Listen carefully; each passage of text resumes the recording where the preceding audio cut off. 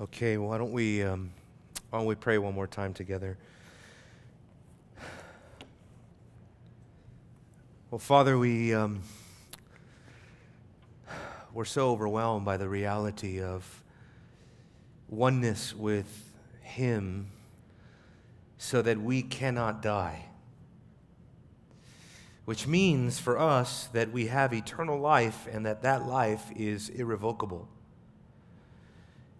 It speaks to that sweet security that we have in your Son, Jesus, that we are hidden in God and our life is hidden away in Christ, and that by virtue of our union with Jesus, we are going to live forever. What inestimable blessing that is to our souls. I pray, Father, that you would help us to see the wonder and the privilege of eternal security. And Father, we pray for your help as we study a very difficult passage of Scripture, that we may come away knowing what your mind is regarding all these issues. And so we pray, Father, for your whole counsel to inform us today. Father, I pray that you would do just a great work today of transformation. Renew our mind, we pray. Bring us into greater conformity with your Son, Jesus. Lord, you be the teacher here today. We pray for the help of your Holy Spirit, that it would cause a great illumination, that it would give us understanding. And Father, we pray for your Spirit also to move among us evangelically. Father, that if there be any among us today who are not in a saving place, who are not yet in union with Christ and have not done business with God, have not closed with Him, with your Son Jesus, Lord, would you please reveal yourself to them? Would you open up their eyes? Would you shatter their hardened heart? Give them a heart of flesh. Take out the heart of stone. We trust you and believe that you're able to do this, Lord. We pray for your blessing now on our time. In Jesus' name, amen. Well, this is one of the most difficult passages in all of Scripture to interpret. So the scholars and theologians and the commentators say.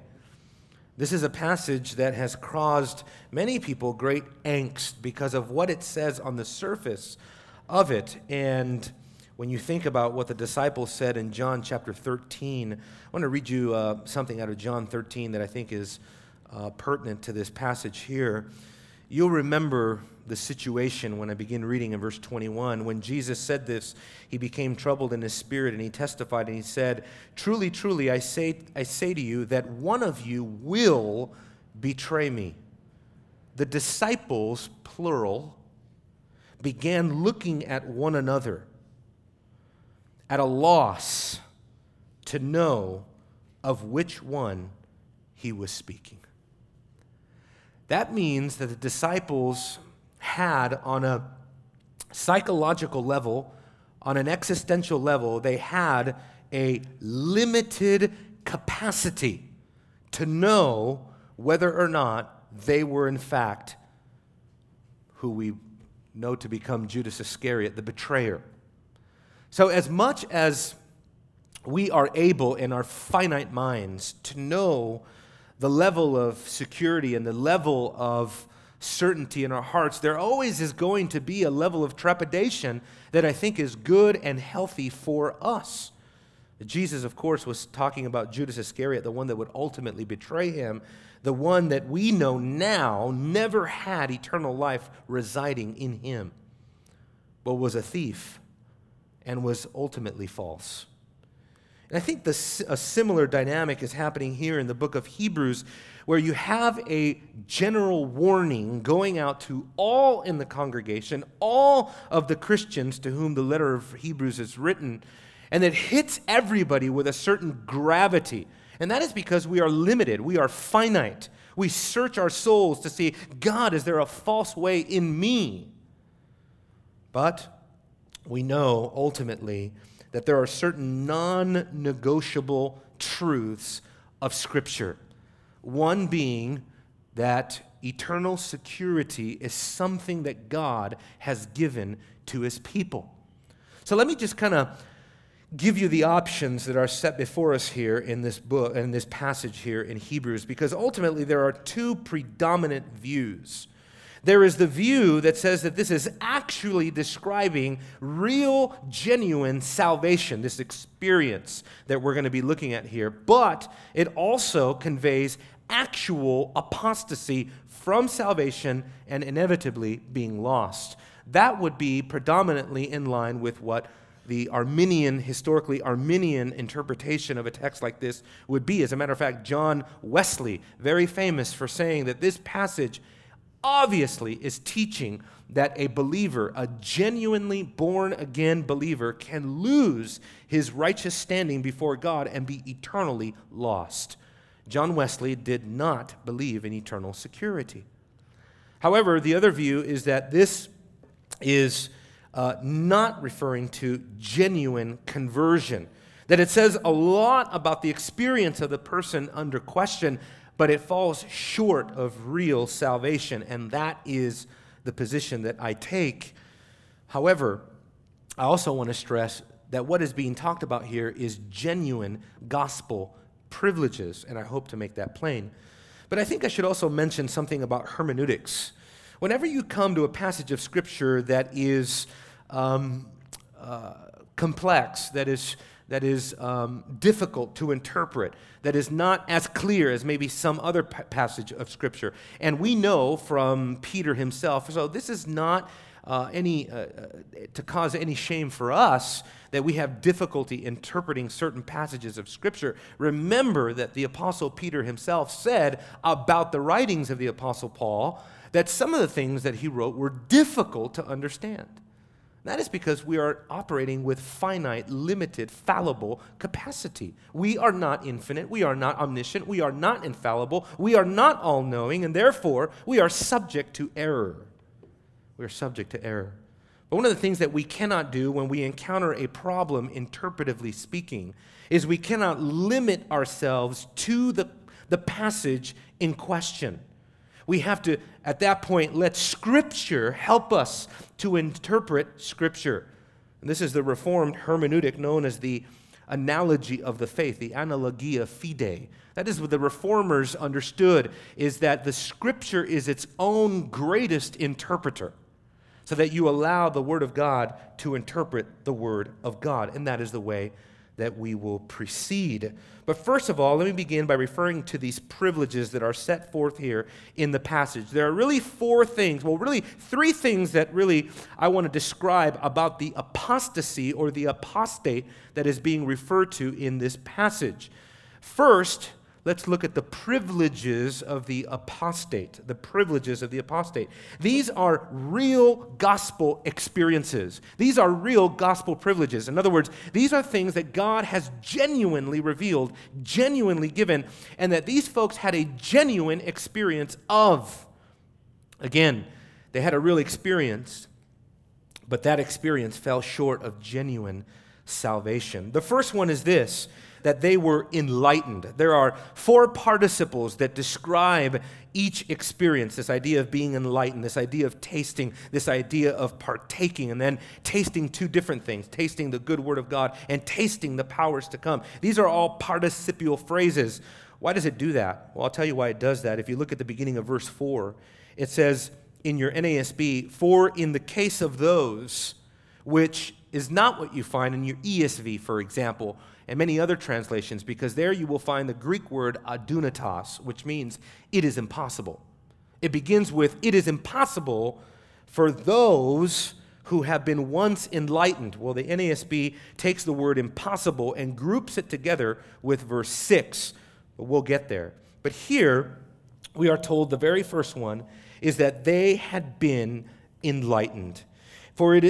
Let's read it again, verse 4. "For in the case of those who were once enlightened and have tasted the heavenly gift and have been partakers of the Holy Spirit and have tasted of the good word and of the powers of the age to come and then fallen away, it is impossible to renew them again to repentance. That's kind of the whole flow of thought. One big, massive thought, with each one of these participles being subordinate to the thought of the author. So here the idea of being enlightened, what does that refer to?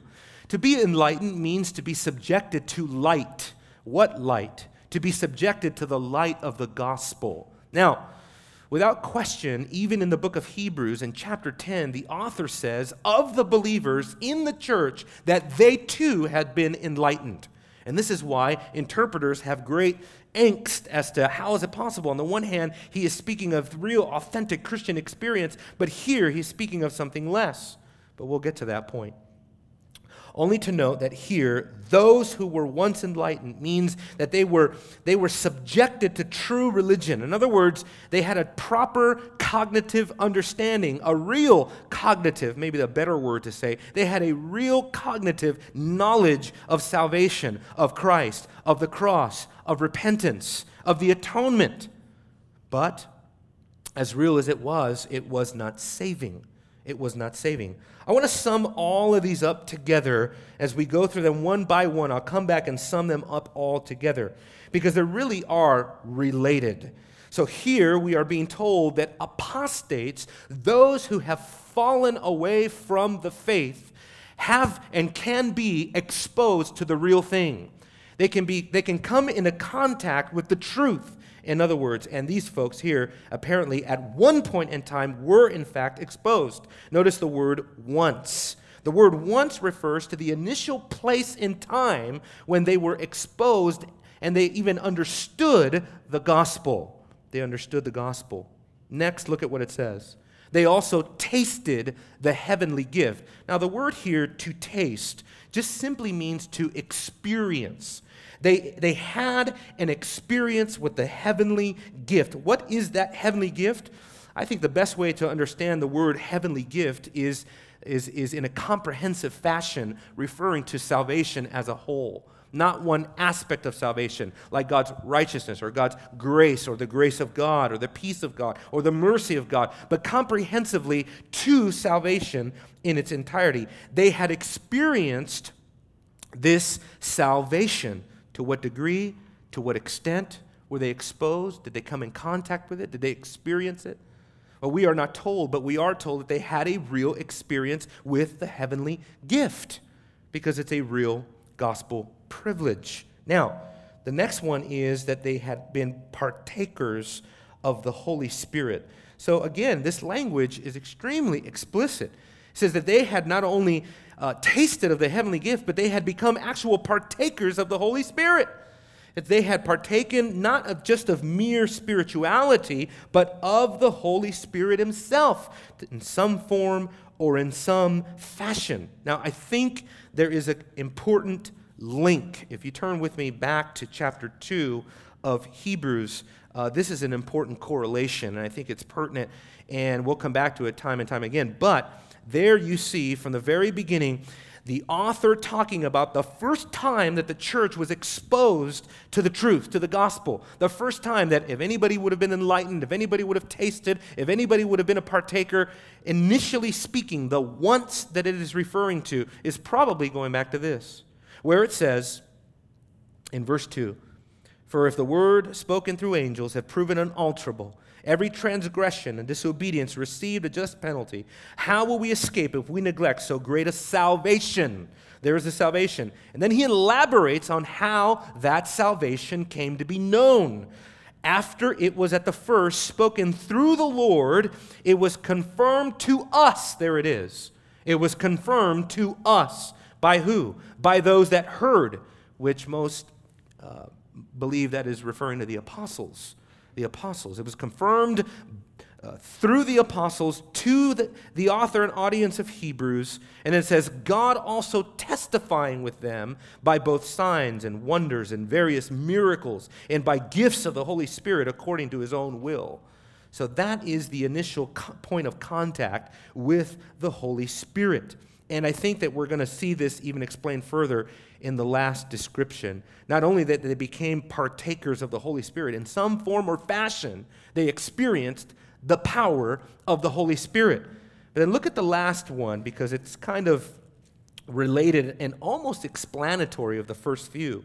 It says here that not only were they partakers of the Holy Spirit, but they tasted the good word of God and the powers of the age to come.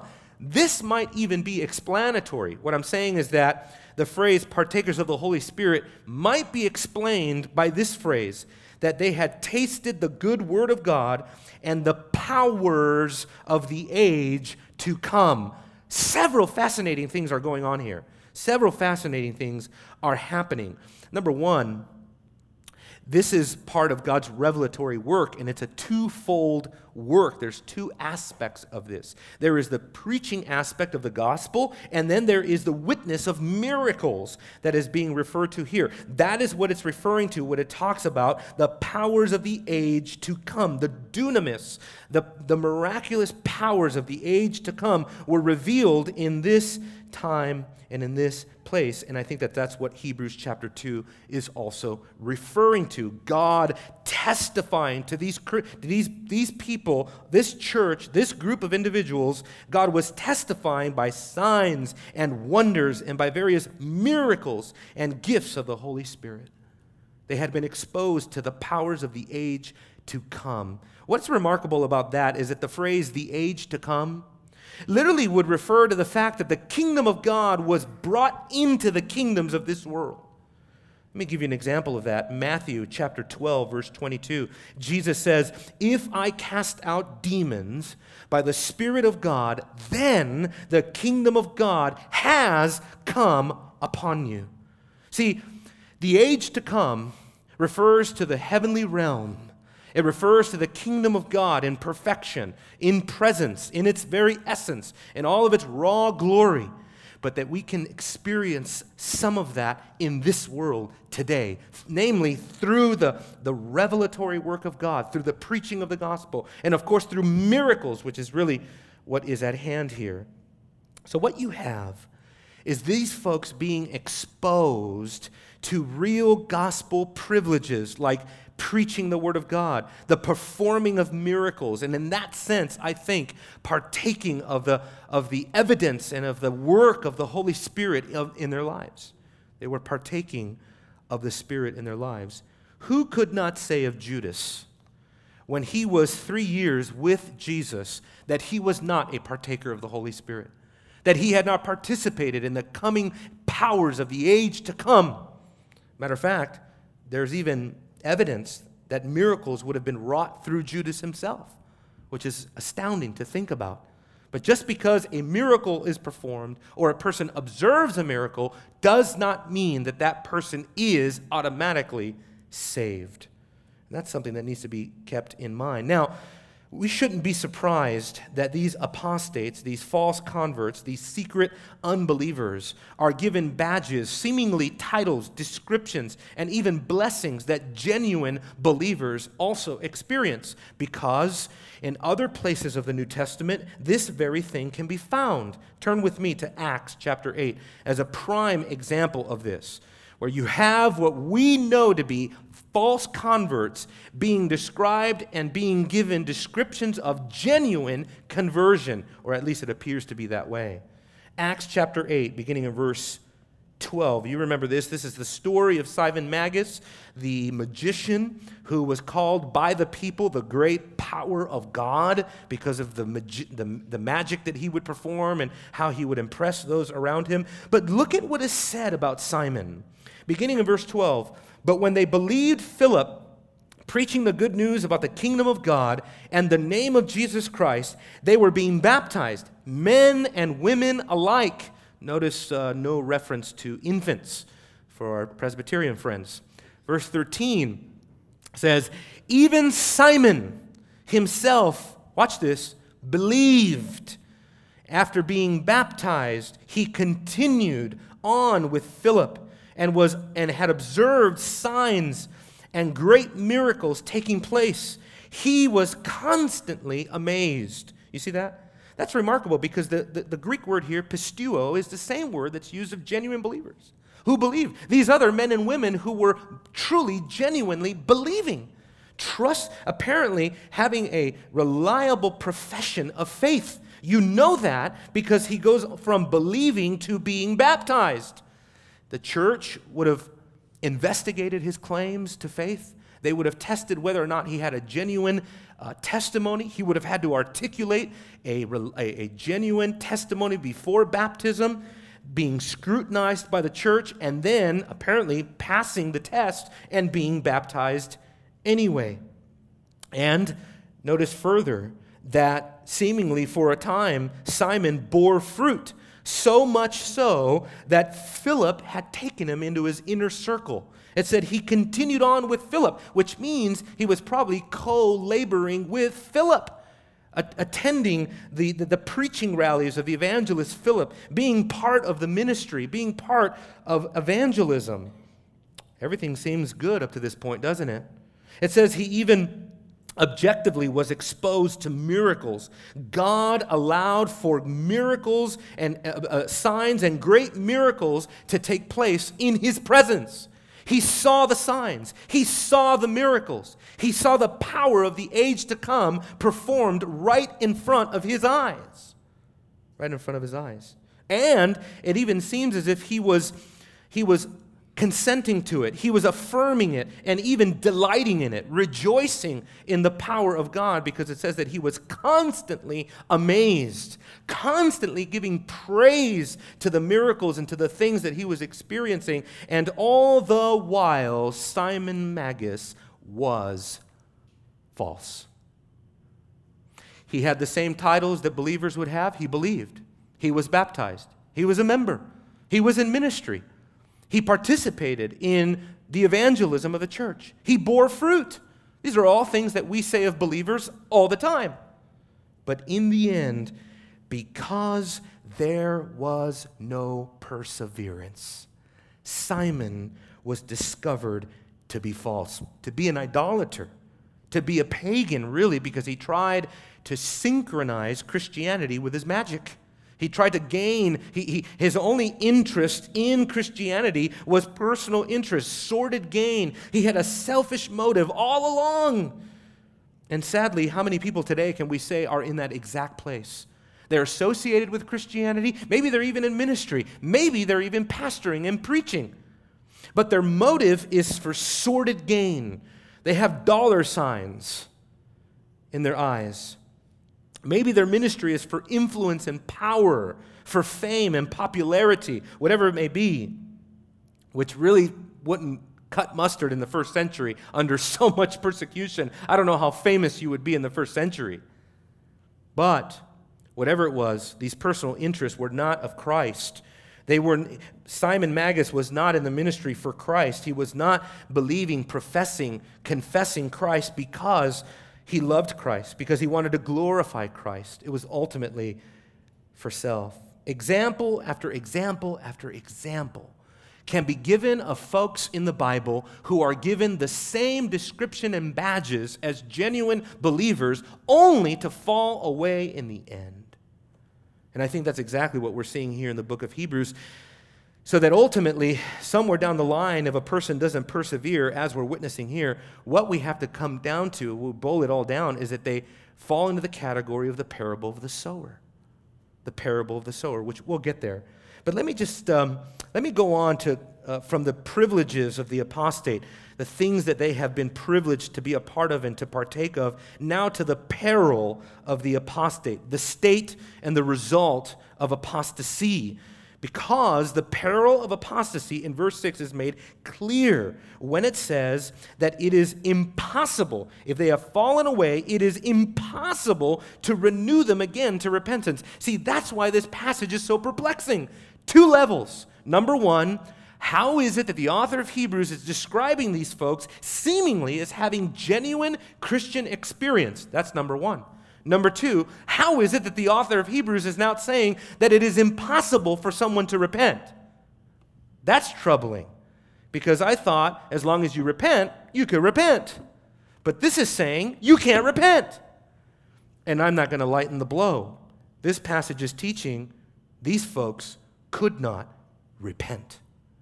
They were not able to repent any longer. So let's see if we can get into this a little bit. Notice the state of the apostate at this point. He has parapipto, permanently fallen away, or they're the present active, meaning a continual state of apostasy. I've taught enough for you to probably have heard me say there are two kinds of apostasy in the Bible. There is temporary apostasy and there is permanent apostasy. There is temporary apostasy, which is best illustrated by the life of Peter, or maybe even David, who for a temporary time and a temporary season went into a state of apparent apostasy, where they no longer had Christian profession, they no longer were living the Christian life, they were no longer wanting to be associated with Christ. We see that with Peter, denying that he even knew Jesus, with cursings proceeding out of his mouth, emphatically renouncing his association with Jesus Christ. That's bad. That's bad. But we know from the Gospels that Peter was inevitably restored. And therefore, his apostasy was not permanent. It was temporary. This passage in Hebrews is not telling us the difference. It is not trying to explain these differences, but I think it is mainly emphasizing the nature of permanent apostasy. What happens when, like Judas, like Simon Magus, you are false and you continue for the rest of your life in the state of unbelief? That is what I think this word here, fallen away, is conveying, is that it's a continual state in which they are now in. And it is inflexible. It is irremediable. It is unalterable. It is utterly hopeless at this point. Now, let me just qualify this by saying this. Let me just bring in this caveat here. We do not know whether someone has committed permanent apostasy. So we can't ever take the foot off the gas and say, well, that's permanent apostasy. I'm no longer going to reach out to that person. No, we don't know that. And the author of Hebrews is not saying that we can know that. The author of Hebrews is not even saying that this has happened yet in the church. But he is making a warning. He is setting forth a dire, dire warning that this is possible for anyone who at one point goes from a place of profession, a place of association, to a place of not simply doubting, not simply struggling or wrestling with one's faith, but of a willful public renunciation and blasphemy of Jesus Christ. We'll get there. But look at the result. There's two results that are mentioned here. Number one, not only do they fall away, of course, but two things are said about them. They are again crucifying to themselves the Son of God and putting him to open shame. There's no hope anywhere at that point. The moment you have decided to put Jesus to an open shame, you are no longer able to repent, at least in this passage, this association. The context of Hebrews is absolutely crucial here because the weight of what is being said is connected to an Old Testament background that informs how the author wants us to take all of this. So, for example, look with me in chapter 3 to see this Old Testament background again. You remember he used this Old Testament background of the children of Israel, the wilderness generation, and how they hardened their hearts. That's chapter 3, verse 7. Or verse 8, do not harden your hearts as the day that it provoked me, in the day of their trial, in the wilderness, where their fathers tried me by testing me. They saw my works for 40 years. Therefore, I was angry with this generation, and I said, they always go astray in their hearts, and they did not know my ways. Watch this. I swore in my wrath, they shall not enter my rest. Now, the author of Hebrews is taking that Old Testament background, and he's using it as an illustration for what can happen to you in the new covenant if, like chapter 6, you fall into this category of utter permanent apostasy. That's why he says, verse 12, take care, brethren, that there not be in any of you an evil, unbelieving heart that will fall away from the living God, but encourage one another day after day, as long as it is called today, so that none of you will be hardened by the deceitfulness of sin. You see that? Old Testament background being used in this fashion. What these folks have done by this permanent apostasy, you got to understand, going from an old covenant understanding and at one point embracing the new covenant reality, saying that you believe in the fulfillment of all of the law in Christ and all of these things, and then backing away from that as these folks have done and saying, we change our mind. Jesus is not the fulfillment of the old covenant. The sacrifice of Christ was not sufficient. The blood of the covenant is not special. It does not atone for sin. Well, what they've done is they've placed themselves in a contra-redemptive, antichrist, blasphemous, hostile place before God. Look with me to Hebrews chapter 10. This is a parallel passage, and this is another one of those passages that causes interpreters angst when they come to it, but it shows us the level of willful shaming of Christ that is taking place in the mind of the author here. When a person reverts and goes away from the new covenant, and whether they return back to the old covenant or not.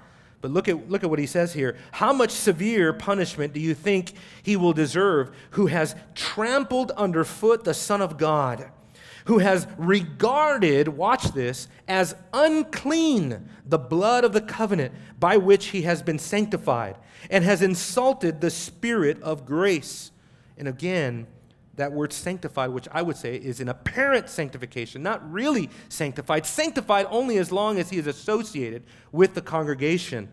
But his ultimate demise comes when he regards the blood of Jesus not just as insufficient, folks, but unclean, which means the blood of Jesus is a profane thing, which means they are putting him to an open shame. They're taking the sides of the Judaizers or the Pharisees and the scribes and the people that ridiculed Christ on the cross, demanding him to come down from the cross because they didn't view his atonement. They didn't view his sacrifice. They didn't view his death as a salvific death because they didn't view him as Messiah. Now, what these folks have done, therefore, is they've put themselves in a public renunciation, or they've committed a public renunciation of Christ. I say that because the word here, to put Jesus to an open shame, it's the same word there. It's a big, lengthy Greek word that is used only one other time in the New Testament, and that is when Joseph did not want to put Mary to open shame because he thought she had been unfaithful. So what these folks are doing is public. They are publicly shaming Christ. Now, let's move from the peril of the apostate to the picture of the apostate, because thankfully, the author of Hebrews gives us, I think, the interpretive clue, the interpretive link to this whole passage, and that's found in this parable that he gives, verses 7 and 8. Let me read that for us one more time.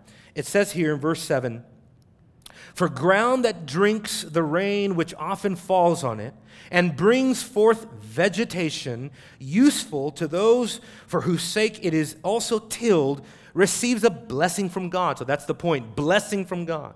And then verse 8, "But if it yields thorns and thistles, it is worthless and close to being cursed, and it ends up being burned." So we go from blessings to curse.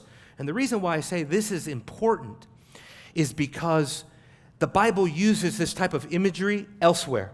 For example, you find the same exact imagery found in Deuteronomy 29, Jeremiah chapter 2, verse 21, Ezekiel 19, and also the parable of the sower, Mark 4, and also in Matthew 13, which we will get to. But there's also another link, and that is Isaiah chapter 5. Some have actually thought that Isaiah chapter 5 is actually behind this text in Hebrews chapter 6, that the author is using that idea, what happened in redemptive history in Isaiah chapter 5, where God saw the people as a great vineyard. that he had given them everything that they needed in order to know him.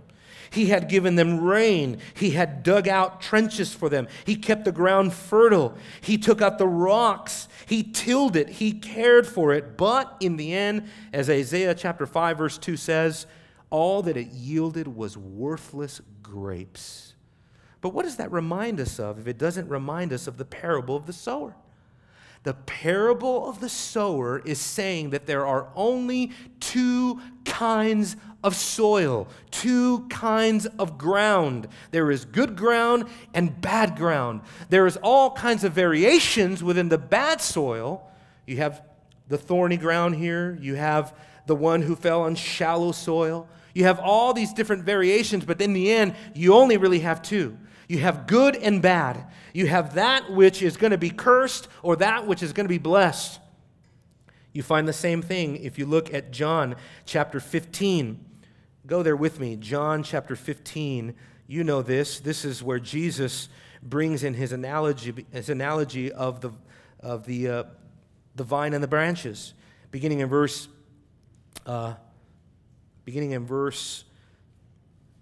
5, he says, I am the vine, you are the branches. He who abides in me and I in him, he bears much fruit. For apart from me, you can do nothing. If anyone does not abide in me, he is thrown away as a branch and dries up. And they gather them and cast them into the fire, and they are burned. You see that? See the similar vocabulary that's being used there? Is the author of Hebrews saying that God has taken genuine branches, true believers, righteous, justified, and has taken them out of the vine, or they've taken themselves out of the vine, and they've become now unrighteous. They've lost their righteous status.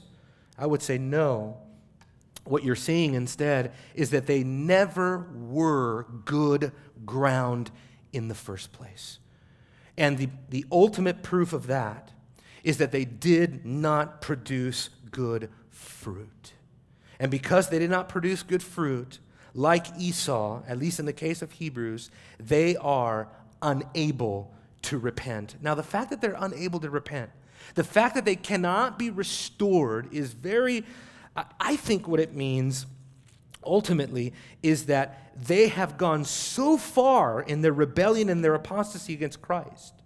They have passed a threshold that can no longer be reversed. And again, we don't know where that line is. We don't know where that final marker is, where you have gone so far in your rebellion against God that there literally is no hope for you. That's dreadful. That's dreadful.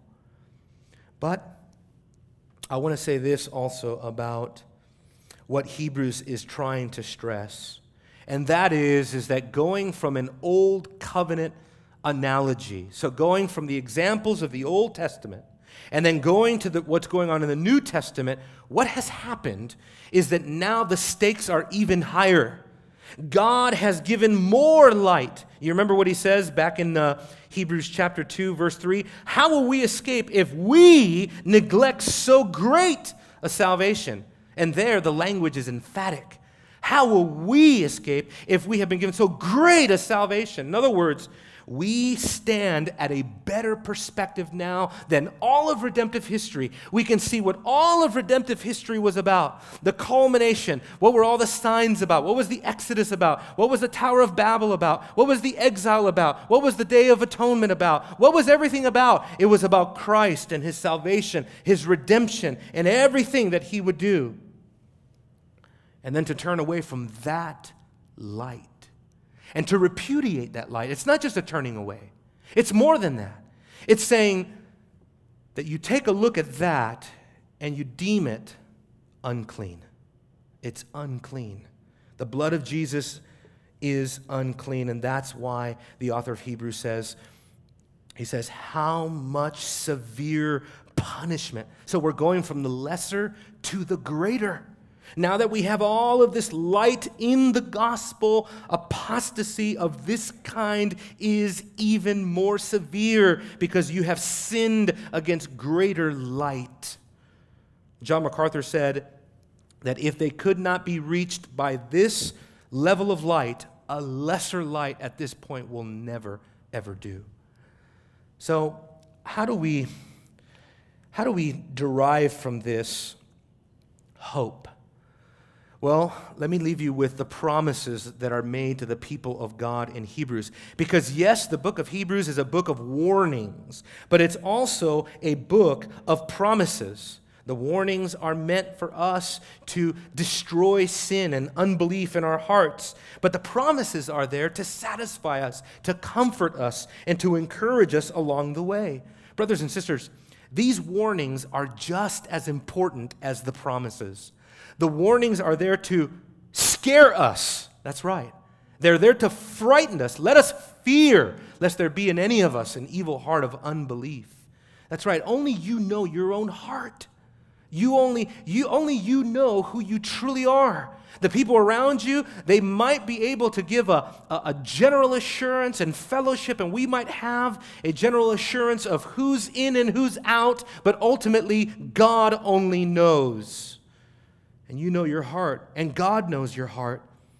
But Hebrews comforts us at the same time that it warns us. It gives us great comfort. Let me give you some scripture to show you that in the book of Hebrews, Hebrews is not teaching that you can lose your salvation. And it is not contradicting itself either. Go to Hebrews chapter 10, beginning in verse 14. Hebrews chapter 10, beginning in verse 14. For by one offering he has, watch this, perfected for all time those who are sanctified. And the Holy Spirit also testifies to us. For after saying, this is the covenant that I will make with them after those days, says the Lord. I will put my laws upon their heart, and on their mind I will write them. He then says, and their sins and their lawless deeds I will remember no more. Now, where there is forgiveness of these things, there is no longer any offering for sin. In other words, the one sacrifice of Jesus Christ has perfected, has forgiven for all time all of those who God sanctifies. If you would, this is Romans chapter 8 in Hebrews, where Paul assures us that those that he foreknew, he predestined, and those that he predestined, he also called, and those that he called, he also justified, and those that he justified, he also glorified. This is an unbreakable chain. Also, look with me at Hebrews chapter 7, verse 25. Because your options are few. You're either going to conclude, well, Hebrews contradicts itself. Chapter 6, it teaches you lose your salvation. Chapter 10, it teaches you can't. Or chapter 6 is not talking about the loss of salvation, but it is talking about the apostasy of the reprobate, which that's what I believe, and that's what historic Reformed theology has always maintained. I can't tell you, reading the commentaries this week has been quite an event. To see these commentators grapple with this text, I mean, it's no easy task. My interpretation definitely not going to be the last, but it's just amazing to see commentators back and forth and not know what to do with this or that. One commentator who is a Wesleyan said, without question, this is teaching the loss of salvation. But that is an extreme position that is, you know what that's based on? That's based on refusing to allow the rest of Scripture to inform your interpretation. That's what it is. And that's what we don't ever want to do with any passage of Scripture. We want all of Scripture, the whole counsel of God, to inform our interpretation of any given text. Hebrews chapter 7 is such a text because it helps us to see that Hebrews here emphatically teaches perseverance of the saints and the comfort that flows from it. Therefore, Jesus, he is able to save forever those who draw near to God through him, since he always lives to make intercession for them. Jesus does not stop interceding. His intercession never ends for any of those who have genuinely been converted. His intercession is forever. He always lives as our intercessor. And because he is our intercessor, that means he is our mediator. And through our mediator, we get to God. That's how it happens. What an inestimable promise of the gospel. To know that Jesus stands not only as our mediator, but our intercessor, who will not fail to sanctify and to glorify all of those who will draw near to him by faith. All commentaries are agreed on this issue, that these warnings are the means that God has chosen to use to sanctify his people. In other words, there's a delicate balance here, because even though I am saying that Hebrews chapter 6 is not teaching the loss of salvation, I am saying that Hebrews chapter 6 is meant to warn us all and to induce a healthy gospel fear in our heart, to know that we could, because of our finite, limited capacity, we should be vulnerable enough with God to say, oh God, let it not be me. Oh God, not my heart. Let not my heart wander ever. Let not there be an evil, unbelieving heart in me. Only by the grace of God can I be kept from being a Judas.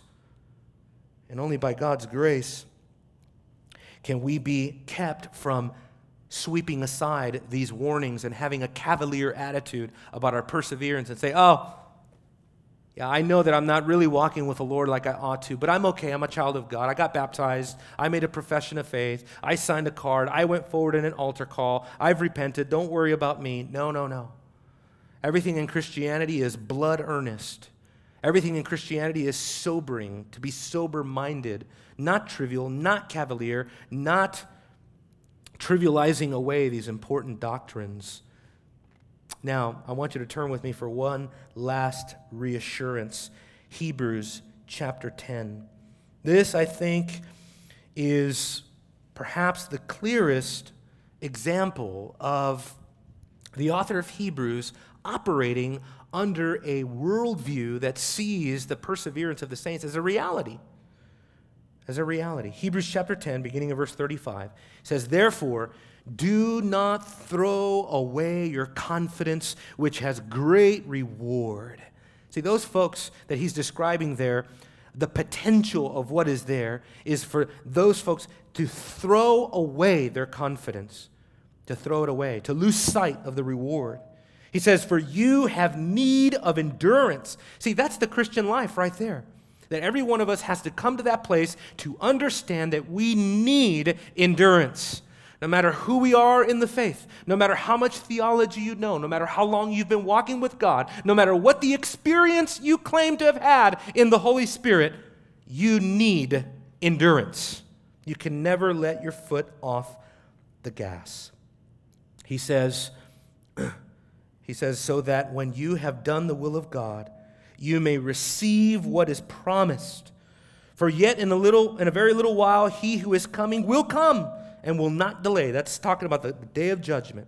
Verse 38, but my righteous one shall live by faith, and if he shrinks back, my soul has no pleasure in him. But, here we go, we are not of those who shrink back to destruction. You may shrink back. You may shrink back for a time. You may falter, you may fail, you may backslide, you may go into a season of sin, but you will not shrink back to destruction if you are genuinely one of his. Watch this. We are not of those that shrink back to destruction, but of those who have faith to the preserving of the soul. The preserving of the soul. All of these things are meant as a means of grace for you and I to fear, oh God, keep me from presumptuous sin. Oh God, keep me from wandering, from disobedience, from doubt. Keep me from a hardened heart. These examples are given to us. As Paul says in 1 Corinthians chapter 10, the Apostle Paul says, these are written for our example, so that we look back at the apostasy of Israel. We look back at what happened to the wilderness generation, and so that we do not commit the same error as they have. I know that I probably just opened up a can of worms. That's okay. Our church is good at talking about cans of worms. So we can fellowship over all of the details. And of course, I know that a passage like this, many of you might have questions unanswered. Maybe you have grammatical questions that I didn't answer. That's fine. I'm not going anywhere. Feel free to come up and chat with me afterwards. But let's pray to the Lord. Father, we want to take heed now to the warning of Hebrews. We don't ever want to presume, any one of us here, so that we are not availing ourselves to the means of grace that you've given. Forbid that any of us are shying away from these means of grace, from fellowshipping with the local church, from having brothers and sisters in our lives to encourage one another day after day. And I challenge every single person in our church, particularly our members. I challenge every single one of us to be able to be described as those who have people in their lives who are challenging them and encouraging them day after day, as long as it's called today. Father, keep us, Lord, from presumptuous sin. Help us and keep us on the narrow path, the narrow way. We know that it's difficult and it's hard, and we meet many adversities in this life, and we get bombarded from all sorts of attacks, sin, the world, and the devil. But God, we also know that by faith, we will persevere to the preserving of our souls. So we pray, God, that you would encourage us to greater faith and greater trust in the gospel now more than ever. In Jesus' name, amen.